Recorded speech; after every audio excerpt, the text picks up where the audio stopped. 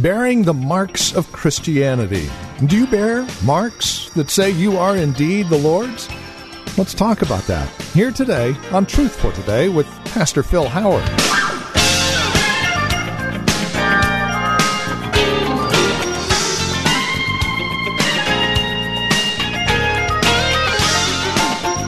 Put my Chrysler 300 up against any other Chrysler 300 with the same color, and I'll still be able to tell you which one is mine. I know where the scratches are. I know where the marks are in my car. So here's the question. If you are claiming to be Christ's, are there scratches? Are there marks that will prove that very fact that you are indeed His? Paul had several, and we'll take a look at them here today on Truth for Today with Pastor Phil Howard from Valley Bible Church in Hercules. Welcome to our program. We're back in the book of Galatians, looking at the fact that Paul was a marked man and asking the question if we're the same. Here's Pastor Phil. I doubt that any of us, including this preacher, can rip off his coat and look at my back. I'm going to show you all the beatings. No, I've never been beaten for being a Christian. I have not. What have I suffered is not even worthy to be mentioned after you study the life of Paul. It is only a self-pity complex. So it's not even worthy. I remember when we had Richard Wurmbrand here, who heads a ministry for the persecuted church and a saved man out of Romania. We had him when we were at the gym, and when he came to preach, he said, "Could I please sit in a chair?" We had a chair out for him, and as he shared, he says, "I'm not being disrespectful, but he said, when I was in prison for 15 years in Romania, they broke up my feet so bad that I can't stand. But could I tell you about the Savior and what He's doing in Romania and how I advocate for the persecuted church of God?" You know, I thought of that moment. Was he less because he had suffered? No. He was treasured by all the saints there. Because we're asking, how could you go through such for God? We've grown up on prosperity gospel. If you serve God, you ought to get a bigger house, a bigger car, and more money, because I'm an American Christian and prosperity comes with being a Christian. We haven't read the Bible. We haven't read the New Testament. We haven't read Hebrews 11, where those Hebrews fighting to keep their faith, they had lost their property, lost their houses, seen their loved ones killed. We're in the tradition of an Isaiah sawn in two in a log. He said, you know, don't worry, we have a more abiding city. This world it's not your home. This isn't where it ends. We have something there.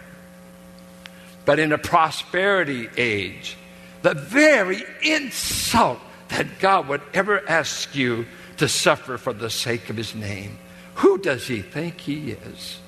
Well, just a minute. Last week we talked about all the wounds He bore for us. We talked about the great love of God poured out on the cross for us. We talked about a slain Messiah for us, a slain lamb for us. Does not such love demand devotion of some kind that is not afraid to bear the shame of belonging to Him? Even if we go outside the camp to bear His reproach like the scapegoat. Well, I like to give you what I think should mark you at least. That you may not have physical marks in your body, but let me talk to you about some of the divine birthmarks God gives a believer.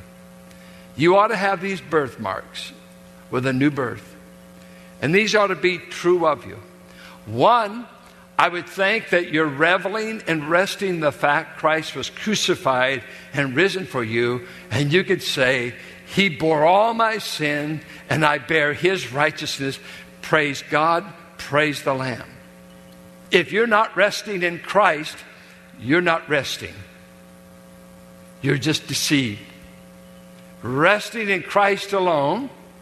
And what are the marks of anyone that ever gets tangled up with this Jesus anyway? What does He do to people? Well, He makes them do something rather crazy. You won't believe this. They go and they get dunked in water. Isn't that stupid? They just go, rivers, ponds, baptistries. They just have people put them under. Isn't that stupid? I think it's kind of crazy. But that was the first thing he said. He said, by the way, when you become a Christian, do me a favor. Yeah, get baptized. You got to be kidding. Come on. Make me tithe 30%. No, just go underwater.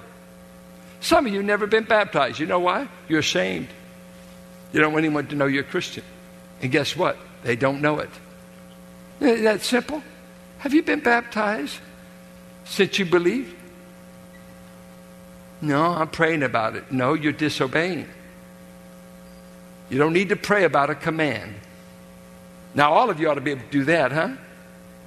Woo! You mean that's all I got to do? That's pretty easy. That beats getting beat up.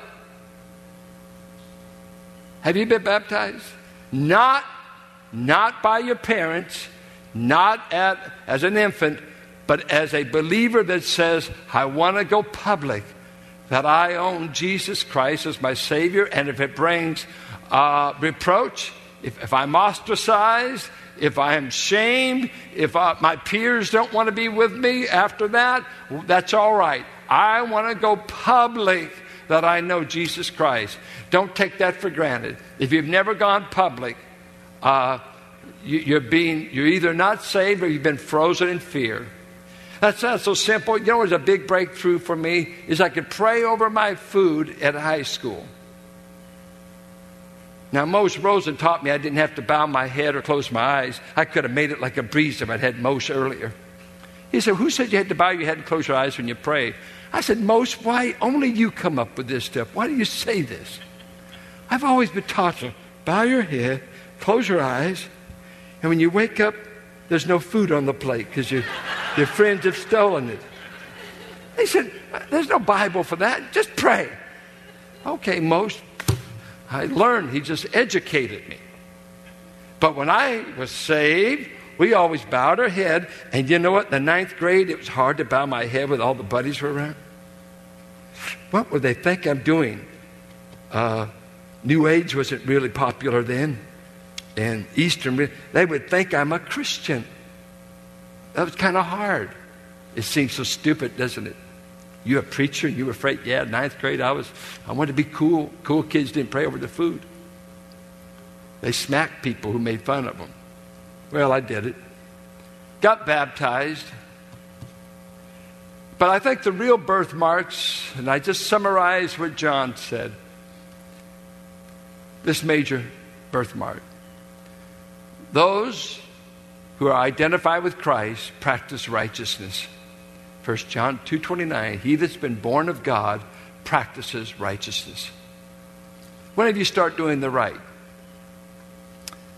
In this sexually overheated age, it's a big issue with our youth, our singles, everybody. Can you be pure in 2007? Surely God's changed his view on hormones because there's not enough power in God to have self-control. That doesn't come with knowing Christ. Is it the right thing to do to wait till marriage to have sex? Is that what the Bible teaches?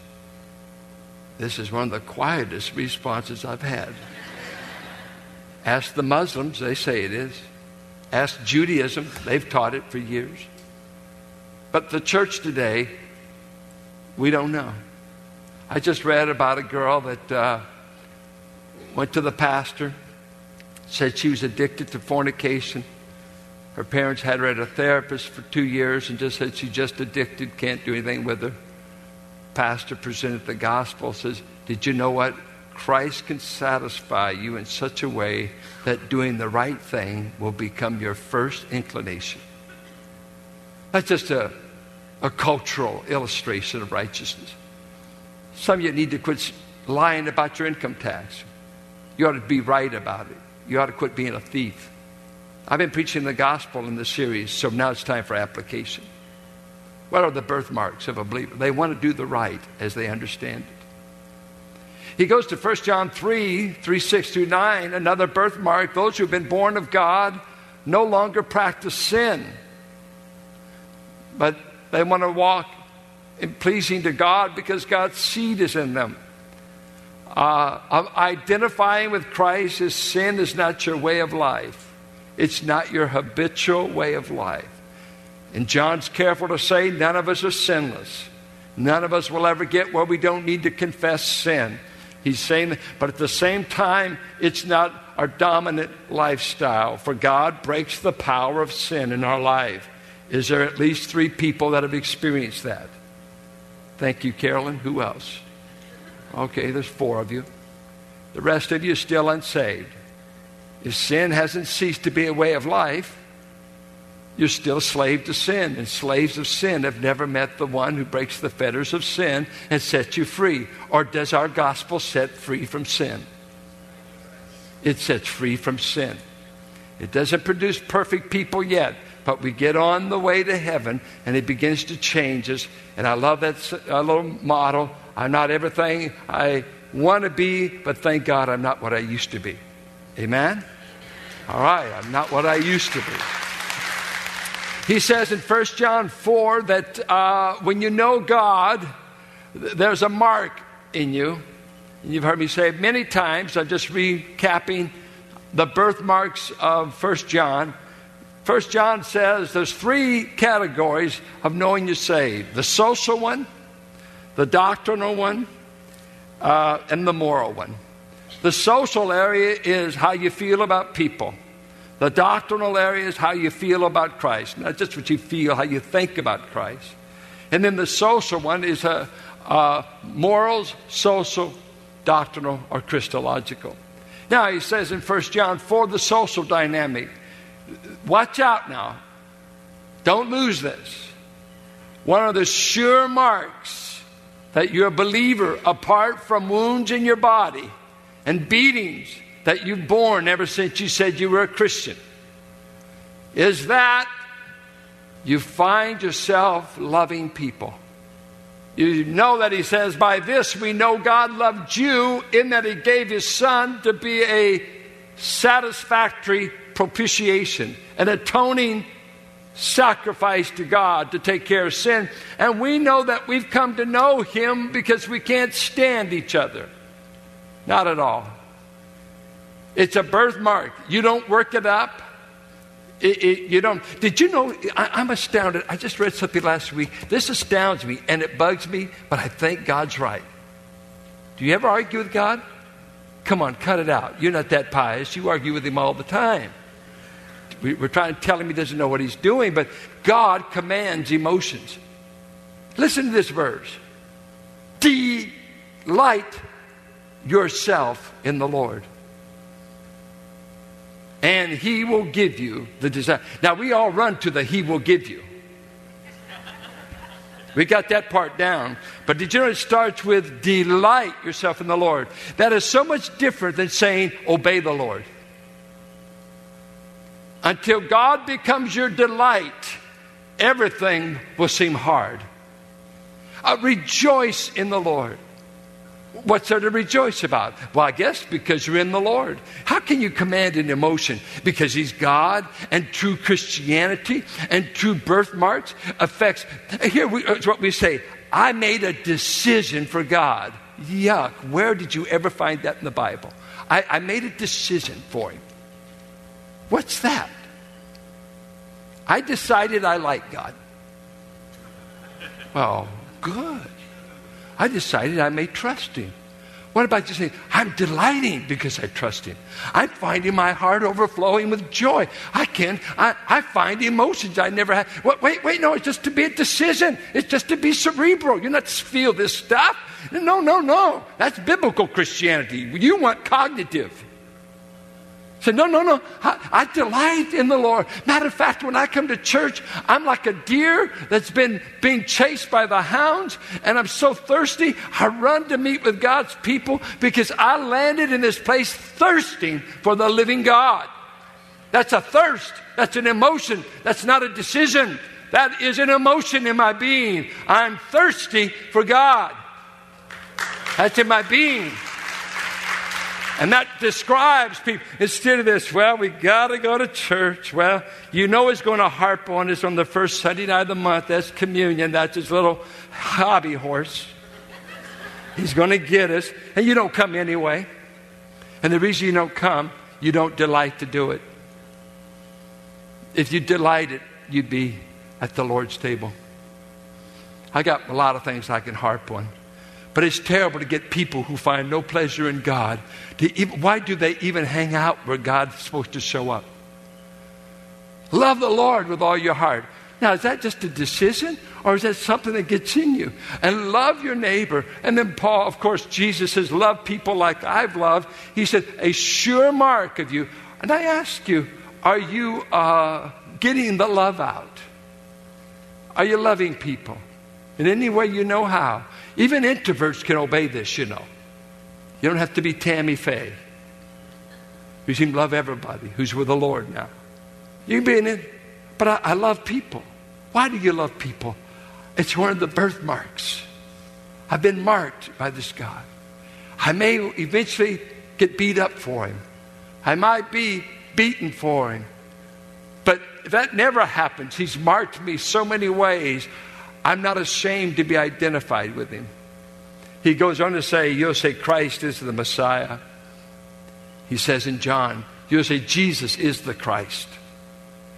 Demons will deny that he even came in a body. And you say, you Gnostics, he came in a real body. And I believe in the Christ of Bethlehem, the Christ that walked the earth. I know that Jesus is the Messiah of God. I confess it. I cannot deny it. We used to sing an old-timey song, Everything I Know Anymore Is Old. We used to sing it and loved it. They tried my Lord and Master with no one to defend. Within the halls of Pilate, he stood without a friend. The world may turn against him, I'll love him to the end. And while on earth I'm living, my Lord shall have a friend. Then the chorus would go, I'll be a friend to Jesus. My life for him I'll spend. I'll be a friend to Jesus until my years shall end. I don't know if you've ever looked at the history of the song, Take This Whole World, but Give Me Jesus. The cross before me, the world behind me.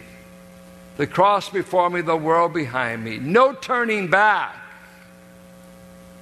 No turning back. That was written by an Indian prince that was given about a week to renounce his professed faith in Christ. Of course, being in India where Hinduism and others religions other than Christianity dominate, the village threatened him. His father threatened him. And they said, we will give you a week to renounce this new fangled profession of yours, or else you lose your inheritance and you lose this village. You cannot stay here. And you're being spared. We ought to kill you if you don't renounce it. And the Indian prince came back after a week. And instead of renouncing the faith, he'd written this little chorus. I have decided to follow Jesus. I have decided to follow Jesus. I have decided to follow Jesus. No turning back. No turning back. The cross before me, the world behind me. The stigmatized apostle would die beheaded, having spent days in a Mamertine prison with a running sewer through the prison cell and rats running all around. I'm amazed. The greatest prophet of the Jews was beheaded at an adulterous dance before Herod, and the greatest preacher of the Gentiles was beheaded by Nero, who committed suicide himself.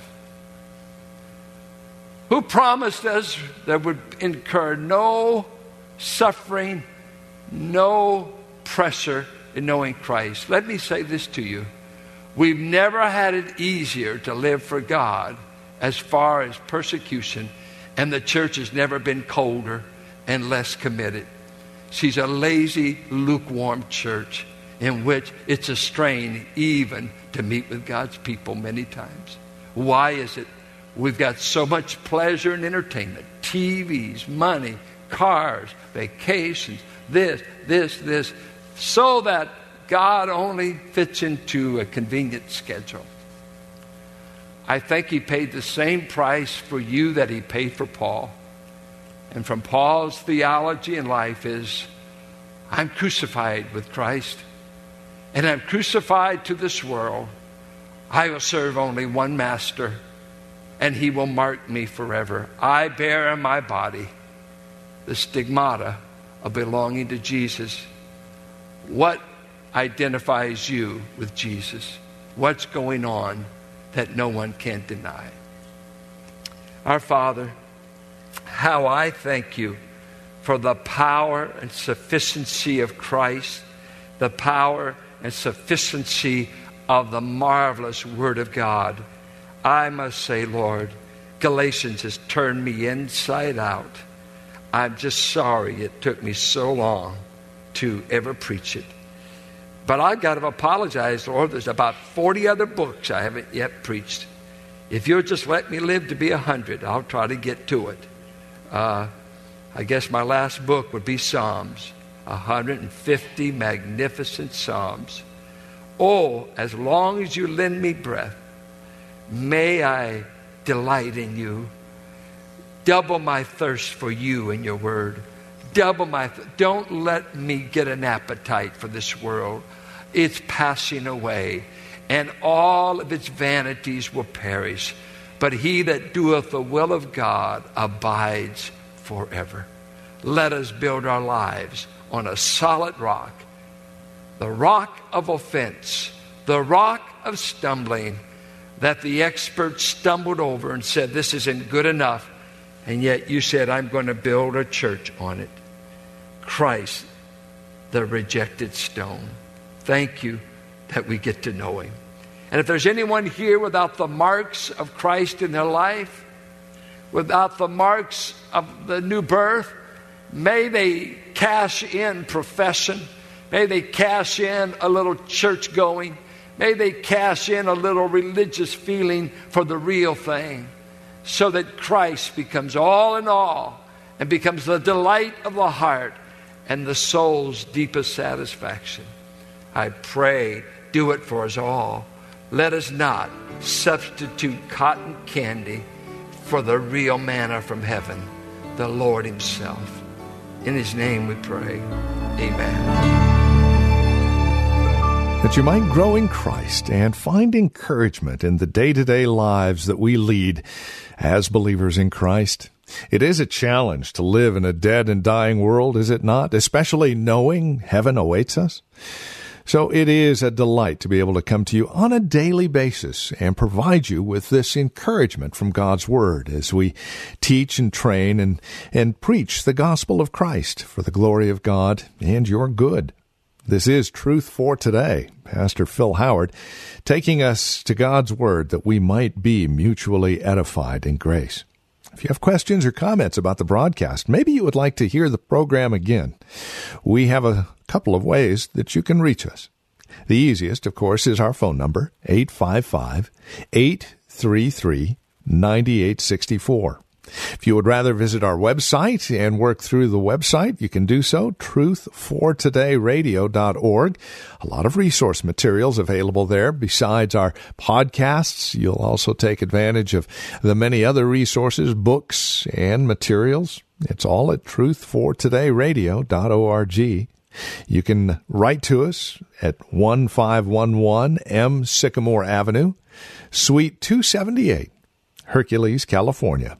94547 is our zip code.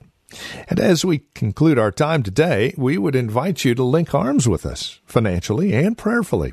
These programs come to you on a daily basis, and even our extended resource materials found at our website are available as you link arms with us, partnering with us financially and prayerfully. Whether it's a one-time gift or a monthly gift, no gift is too small, no gift is too large. Please consider how you might come alongside and partner with us as we continue to minister the gospel of Christ to the greater Bay Area. We'd love to hear from you. Here's that phone number once again, 855-833-9864. That's 855-833-9864. And our website, you can securely give a donation there as well, truthfortodayradio.org. And then we would also invite you to join us for worship. If you're not involved in a fellowship near you, consider this an official invitation to join us here at Valley Bible Church in Hercules. For directions and information, you can visit our website, truthfortodayradio.org, or again, call 855-833-9864. And then would you please mention that you were invited by the radio broadcast to one of our ushers? It would mean a great deal to us. Whether you visit us in person or simply stop by our website or listen to us here on the radio, we hope to see you next time we get together for another broadcast of Truth for Today with Pastor Phil Howard.